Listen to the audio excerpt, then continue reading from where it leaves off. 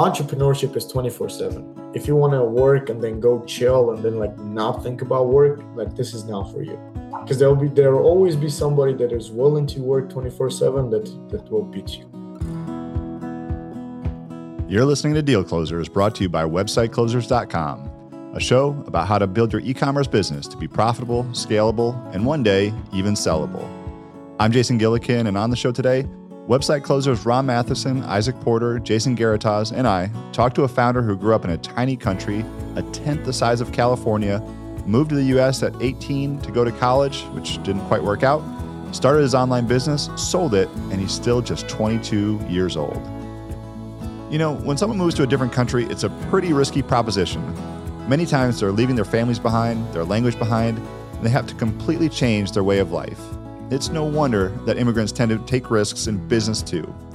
In the United States, immigrant entrepreneurs make up 22% of all business owners, despite being just 14% of the population. For Valentin Abrahamyan, he's one of those risk takers. He grew up in Armenia and decided when he was 18 that it was time to move to the United States for college. And although English wasn't his first language, he figured it out. I started watching YouTube videos since I was like 11, just the topics that I was interested in. I literally started from like knowing 0 words at all, and all I did was just started the captions on all videos, and I would just stop the video and translate the sentences with Google Translate, and that's how I got to learn English. Because going through the academic way of learning English, if you talk that way to people, it's like it sounds weird. It's not the same way as just like communicating with a regular person.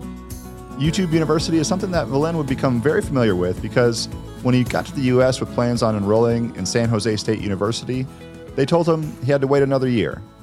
So he enrolled in community college, but he felt like he was learning more on YouTube than in his classes, and he wasn't quite sure what to do about it. So I was sitting there, I'm like, well, might as well just, start working. But then I thought, like, I don't have a college degree. I don't have a degree at all. I'm not going to get any job that I want, right?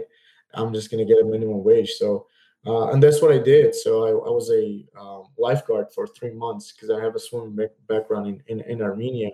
And meanwhile, that I was doing that, I was like, maybe I should start my own thing. Like, I'll try this online thing. And it all started with like scammy websites of like how to make money online and all those like stupid videos. But it's just like, that's how I just stumbled upon like the whole online world of business. So how long did you stay in school at the community college? Yeah, so I stayed there for a year and a half. I pretty much started the learning about online business maybe a couple months after I started college. So it was right, like I moved to the US within like 5 months. I'm trying to learn something, how to make money online.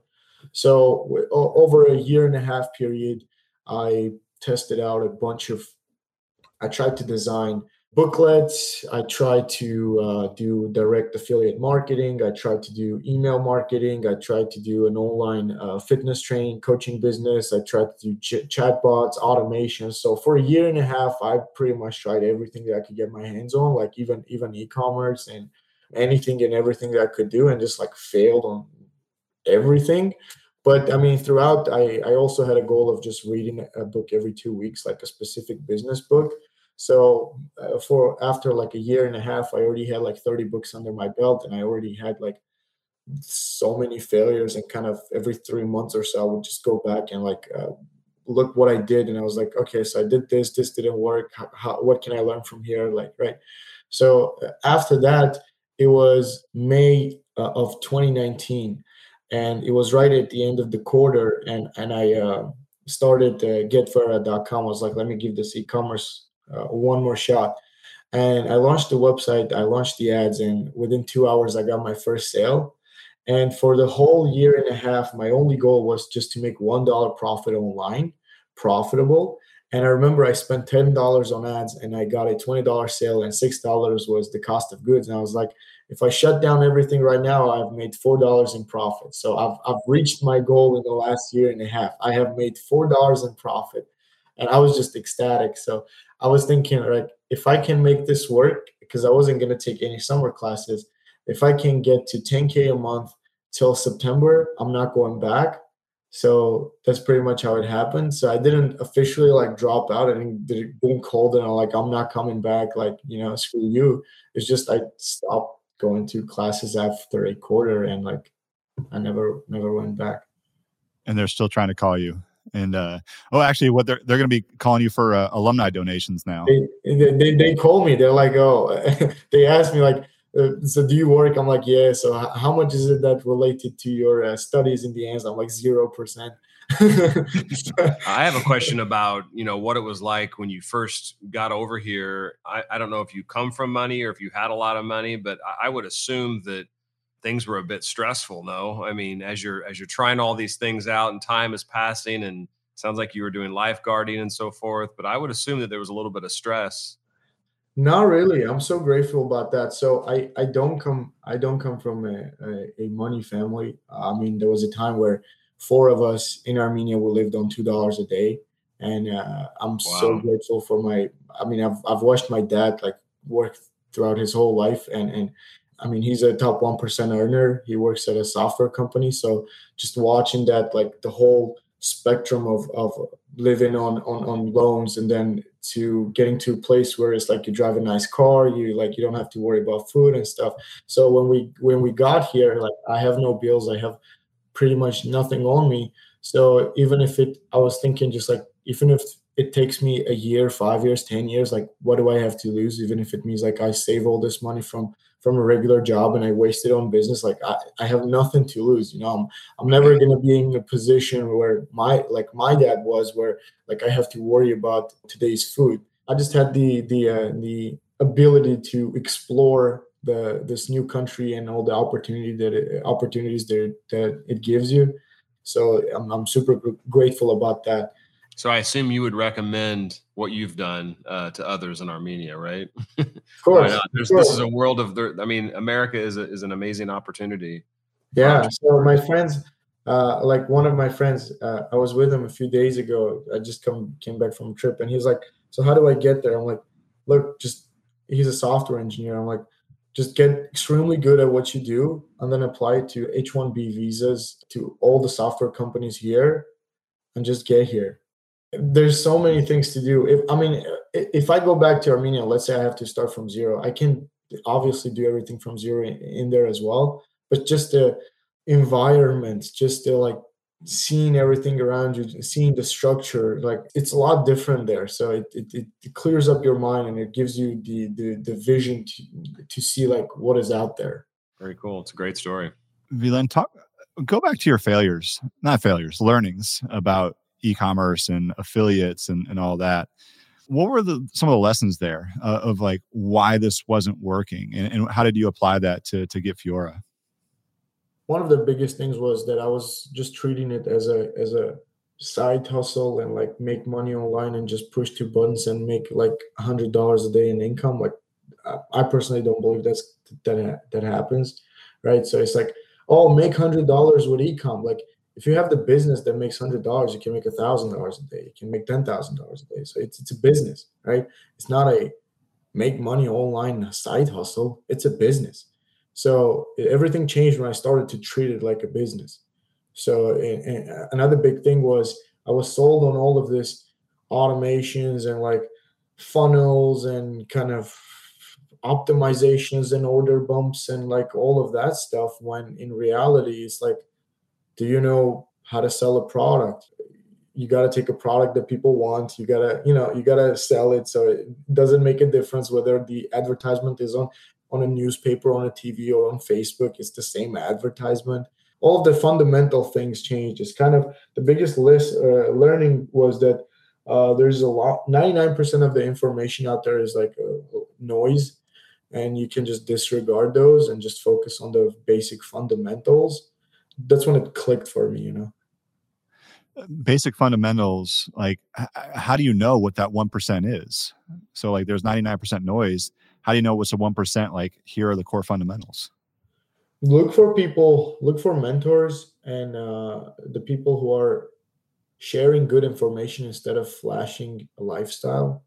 You know what I mean? So there are Yeah. a lot of people online that just share the lifestyle, and they sell you the dream, and they're like, oh, you can do 2 hours of work for 2 weeks and then you'll have a Lambo, right? So that doesn't happen. So, and then also read the books.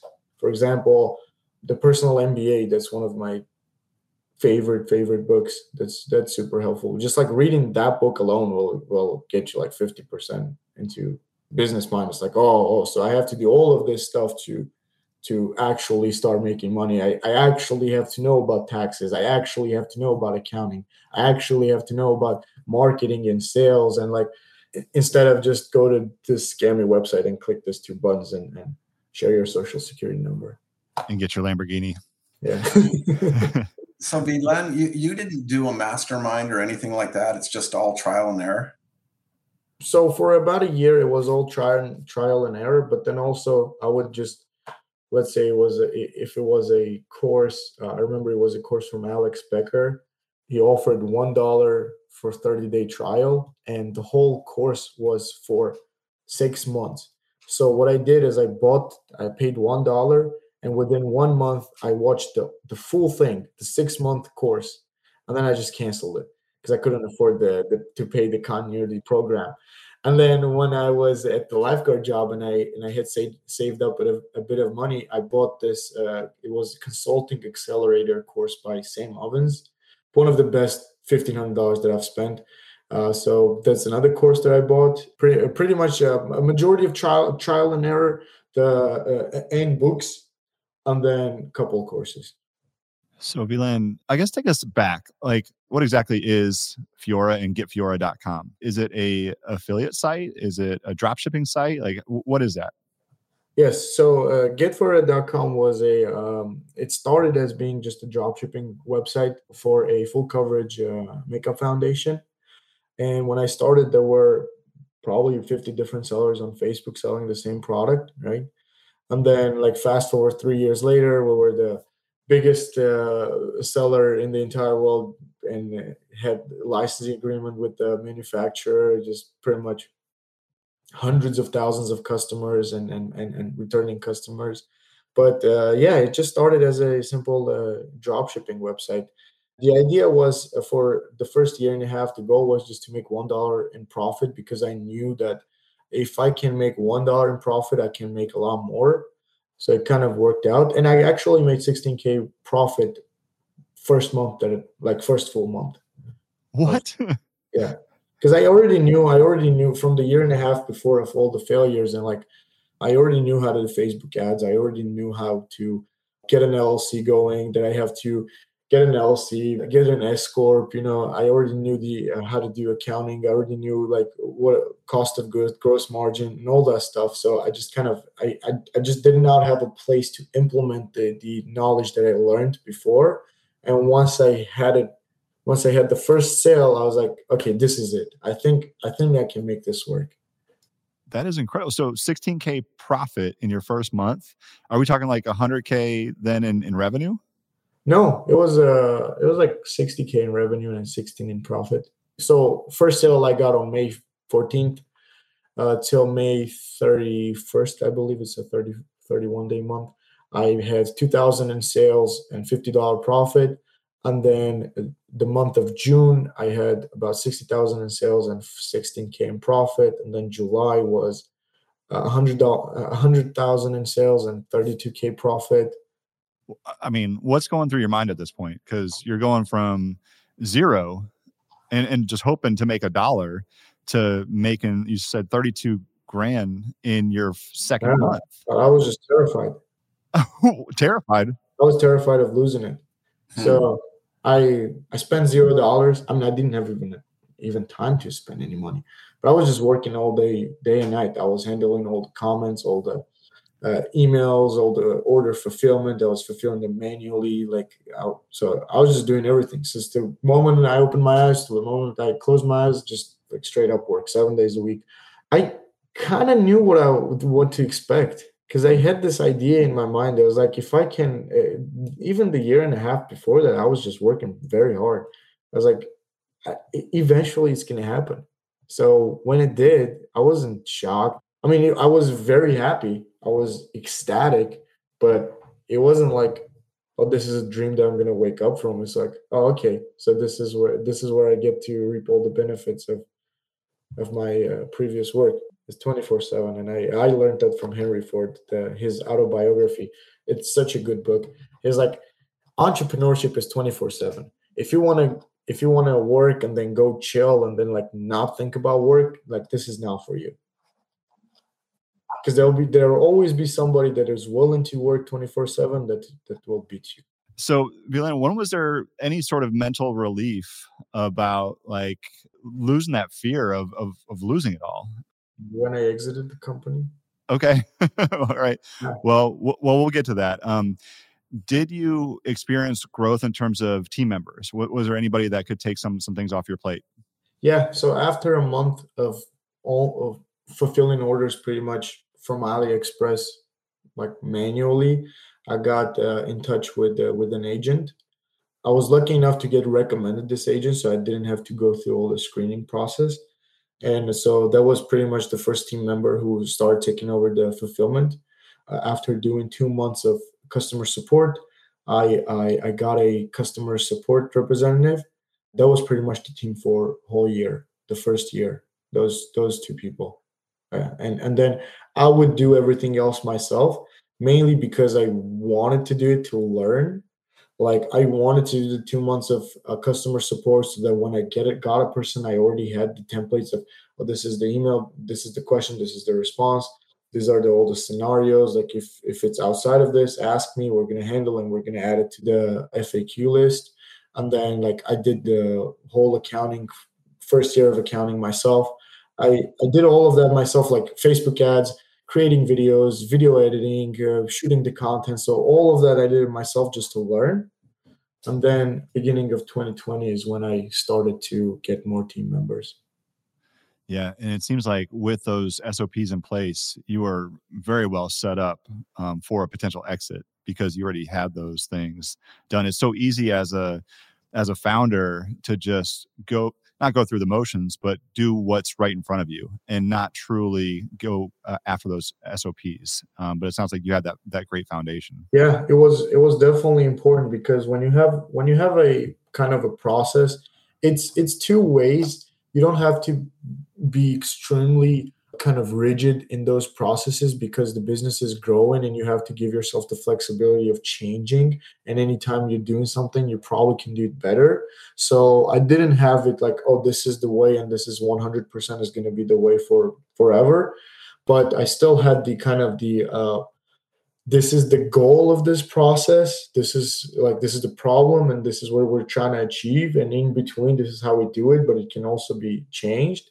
But it also helps you, like when you get a team member, let's say your customer support rep leaves you and like suddenly they're like, oh, I'll be gone tomorrow. Then you can easily hire another person and give them the SOP to start working the following day. So, and you mentioned something I want to go back to. You were talking about problem solving. One of the things that stood out to me when I think the first time or the second time that we talked is you said that you've encountered every problem there is and figured out how to overcome it. And that was pretty much your attitude, through the whole startup process and through the whole transaction.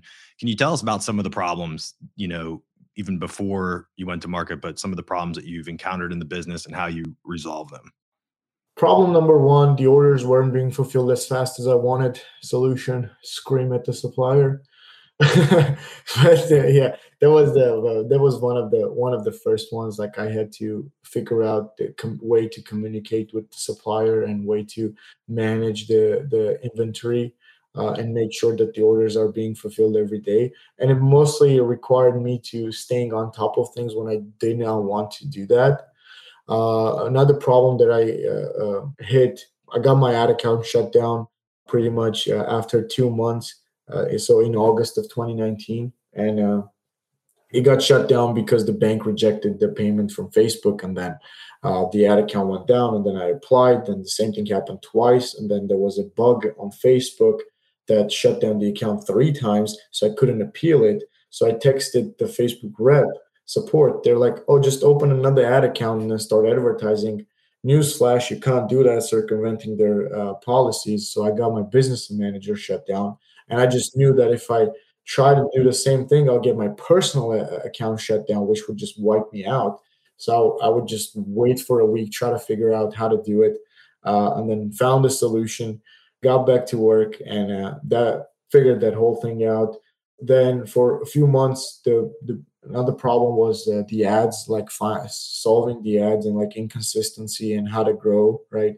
So I learned all I could about that, fixed that. Beginning of 2020, COVID hit, huge supply issues. Like I learned how to manage customers during that period, like manage thousands of angry customers, how to create systems like spreadsheets of managing problem orders and how to handle individually and kind of create a hierarchy of solutions. It's like, oh, if this customer, like we offer them, we just say sorry, and then we maybe offer them a discount for next order. If they don't want, maybe we offer them a free product with their shipping, or maybe we offer them a partial refund, and then we go to the refund, right? So like a hierarchy of solutions. That was a big issue. An influencer bought the product from our website, and she made a review video on it. And then I used a clip from this review video, and then I got DMCA claimed, and the whole website went down. The whole Facebook ad account went down. So that was a major issue. It took me so long to just grinding my teeth out to find a solution with that individual, because she was so mad at me. I don't know why, but guess that happens. During that time, I again went back to like my Facebook solution of how to start a backup to keep it separated, that you can get going. But yeah, I mean, COVID was one of the biggest ones. And yeah, I mean, ongoing problems of like, let's say you hire somebody and that the hire doesn't work, or they screw it up, or like something is not working, orders are not being fulfilled, like ads are going back. You cannot find good team members, like something is off with accounting. So I just like ongoing issues of fixing. And I do have the mentality of like, I don't care what it is, I'll figure it out. So like vast majority of the time, like it's like, oh, what you're gonna do? I'm like, I don't know, but I'll figure it out. Vilan, what was your inspiration to choose your product lines? Where did it all come from? Yeah, so I had this list of criteria that I wanted for my winner product. So it had to solve a problem. It had to have a large market. It had to be hard to find in stores. It had to be unique and impressive.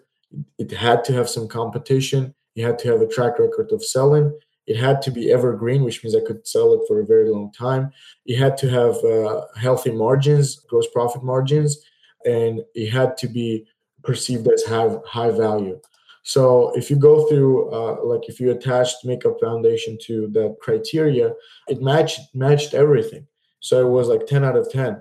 I'm like, I have no idea. I don't know anything about cosmetics, and I still don't. But if I have a criteria that I'm going to follow, then I'm going to follow. I'm not going to have any emotional attachment to the product. So let me give this product a shot. How did you source it? From AliExpress. Just went to AliExpress, searched the brand name, found the one that it wasn't the cheapest one, but it had the most amount of reviews. I was not dumb enough to go with the cheapest one and have issues with the supply chain. So I would just pay a bit more, but get it delivered.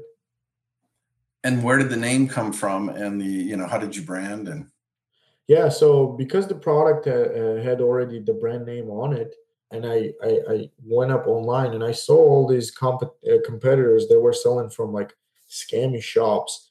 It was like trendy products xyz.com or like some. What if I can position myself as a major seller of the brand without looking scammy, right?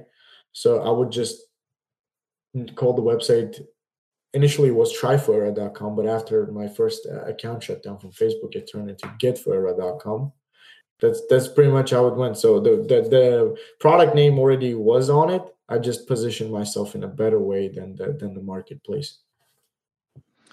I think one of the other things that impressed me as we went through the process, Vilan, was that I think in every month that we worked together and got financial updates, your number of recurring customers, repeat customers increased. So, people loved this product. And I think to your credit, you worked through some of those challenges you had in fulfillment and customer service, and you kept really good reviews on Facebook. And because of that, people came back to buy again. So how big did it get for you in terms of kind of the total volume of business you were doing, and how many total customers did you have, and what was kind of, when you sold, what was the recurring Yeah, customer? when we sold in total, we had 450,000 customers, and on a monthly basis, we were getting 30% returning customer rate. Yeah. So 2+ times of repeat purchases. That's so valuable. Yeah, it's I believe it's the most amount of that's the biggest value component of the business. The key to that was that even if it's shipped from China, it had like 7-day shipping time. It's not like it's a 2-month shipping time. It's not like the packaging is crap and like the product is bad. Everything is extremely good, and it's just the drop shipping model. People, this is what I mean by treating it as a business. Drop shipping just means that you don't hold inventory in the beginning, right? You don't hold inventory, but that's it. Everything else is like applies to if you're a big brand or a drop shipper, like everything is the same. So besides the shipping time, though, how did your customers stay loyal to you? Like, did you put them in some sort of email sequence? Like, how did they stay loyal? We had a whole process of email marketing, SMS marketing, retargeting with ads, making new offers, bundles. So that has been a tremendous amount of help. And plus, just going through the process of purchasing from the website. Let's say the customer doesn't know their shade, right? And they send us a message. They're like, "Oh, I don't know which shade to get," and we help them out to pick a shade. And they're like, "Oh, this has been super helpful. I love you, so I'm gonna order again." Or if the shade did not work for them, let's say they're like, "Oh, this is a bit light," we would just send them another shade for absolutely for free. They're like, "Oh, this is amazing. So I get 2 products. Like I get it for free. I thought I was gonna pay for it, so I'm just gonna come back and buy, and I'm gonna refer 2 of my friends to come back and buy." So that's kind of how it grew. It's like treat your customers as customers, not just numbers on Facebook dashboard. Hear, hear. That's great advice. Beelan, when it came to transition, was it kind of on the fly, or did you have it all systematically laid out, or how did that work? I knew how transition would have happened from the beginning of working with Isaac. Because if you're going to sell your business, obviously there's going to be a transition period, right? So it's like, might as well get prepared for it. Because also the buyer will be curious of how you're going to do it. So I had by that time, so I had a team of 11 people. Everything was being done automatically. I was just working maybe an hour or 2 hours a day. Pretty much had all the systems, processes, team members, everything laid out, and I knew like, oh, the first week this is going to be transition for the first week. This is going to be the training for the first week. This is going to be the training for the second, third transition. So I had it laid out. But I guess it's specific for every business and specific to where you are at the business journey.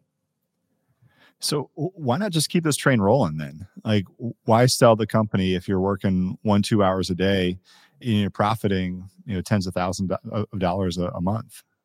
Yeah, I wasn't passionate about it. Like I told you, I didn't know anything about cosmetics. And I thought to myself, well, I can go 2 routes. I can double down on this business and grow it. And the growth opportunities were there 100%.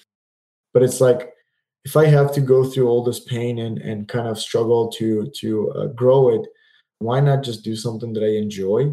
So it was like kind of a win-win situation. It's like I can exit the business, I can get capital for my future endeavors, I can transition the business to somebody who can grow it, and there's a lot of meat on the bone to keep growing the business, and it's kind of like a win-win situation. So that's what I decided. It's like, okay, let's do this. But even throughout the process, as I can tell you, is like if we sell it, we sell it. If we don't, it's like it's okay. I can, I don't mind keeping it. Yeah, I have a question on that. So when you started the process with Isaac, did you have in mind who you thought the perfect buyer would be? And if so, did that match who ended up buying the company? That one I didn't. I actually didn't, because the whole thing was so new to me. I had no idea, like I didn't know if it was going to be somebody like me who bought the company, who was going to just have a small team running the company. Is it going to be like $1 billion brand just buying the company to get the like all close to 500,000 customers?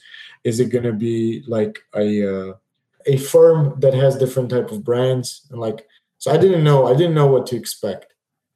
So who did you connect with then? Like, did you talk to a few different companies that were, smaller companies and then some larger ones? So I got a good friend of mine, Alex Sedotov. He introduced me to Isaac and Brent, and I asked you guys, so what is needed from me? And they were very upfront, very honest. It's like, we're gonna have to obviously get the information for the company financials, etc., make the package and launch it, and then from there on we'll handle all the paperwork, NDAs, buyer screening, calls, etc. So it's more of a Isaac question who we talk to, but yeah, we've had a lot of activity. Yeah, we had I think well over 200 NDA responses for this company. We probably conducted 20 or more buyer calls. We had multiple offers on the business. Ultimately found a buyer that had the right capital structure when we closed. And I don't know if you can share any of the kind of not the dollar amounts, but just the type of structure that you got and how the deal worked out. Yeah, so it was 100% cash purchase with a 2-month transition, and that's what I wanted. I honestly, if I want, I could have went with a different structure with, let's say, seller notes and let's say an earnout. I would have got more money from it. But if I do something, like I like to start from a clean plate. I don't like to intermingle project, etc. So I was like, if I'm exiting the business, might as well just exit it completely. You know what I mean?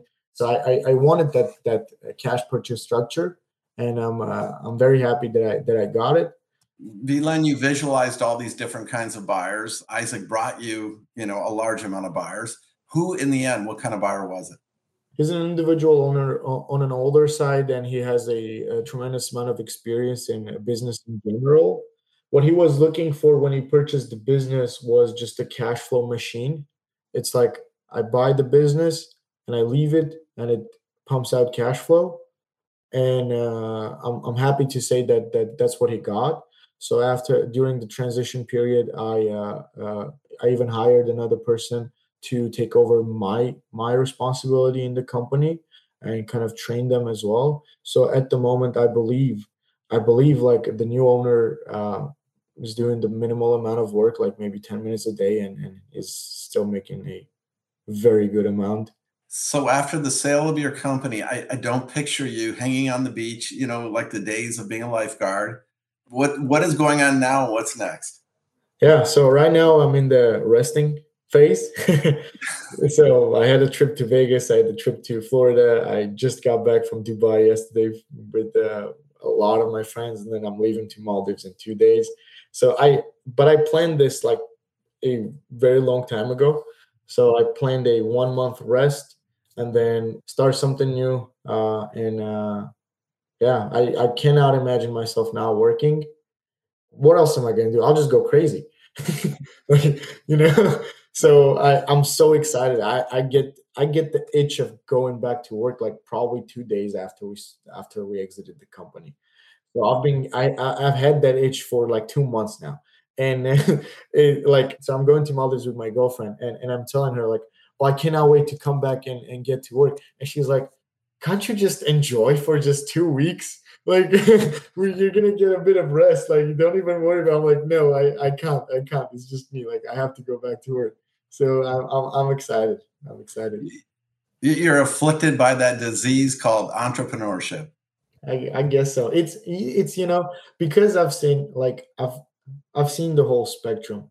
I've seen what it's like to not being able to leave your country, like the visa issues, passport issues. you can't do anything. You can't travel. You can't see friends and family. You go to a store, you can't buy anything. You can't, like even growing up, like I want this toy, like I cannot get it. I want this food, I cannot get it. So I've seen all of that. I'm very fortunate that I'm not in that situation anymore, but like thinking about it, the freedom and kind of all of the stuff that I have all came through work. So am I just gonna leave it and like waste my time? Like, I don't think so. So I'm just gonna go back and double down on work and then see what happens in the next 10 years. How old are you now? I'm 22. 22, and you had a big exit. What a great story. Love it. Thank you.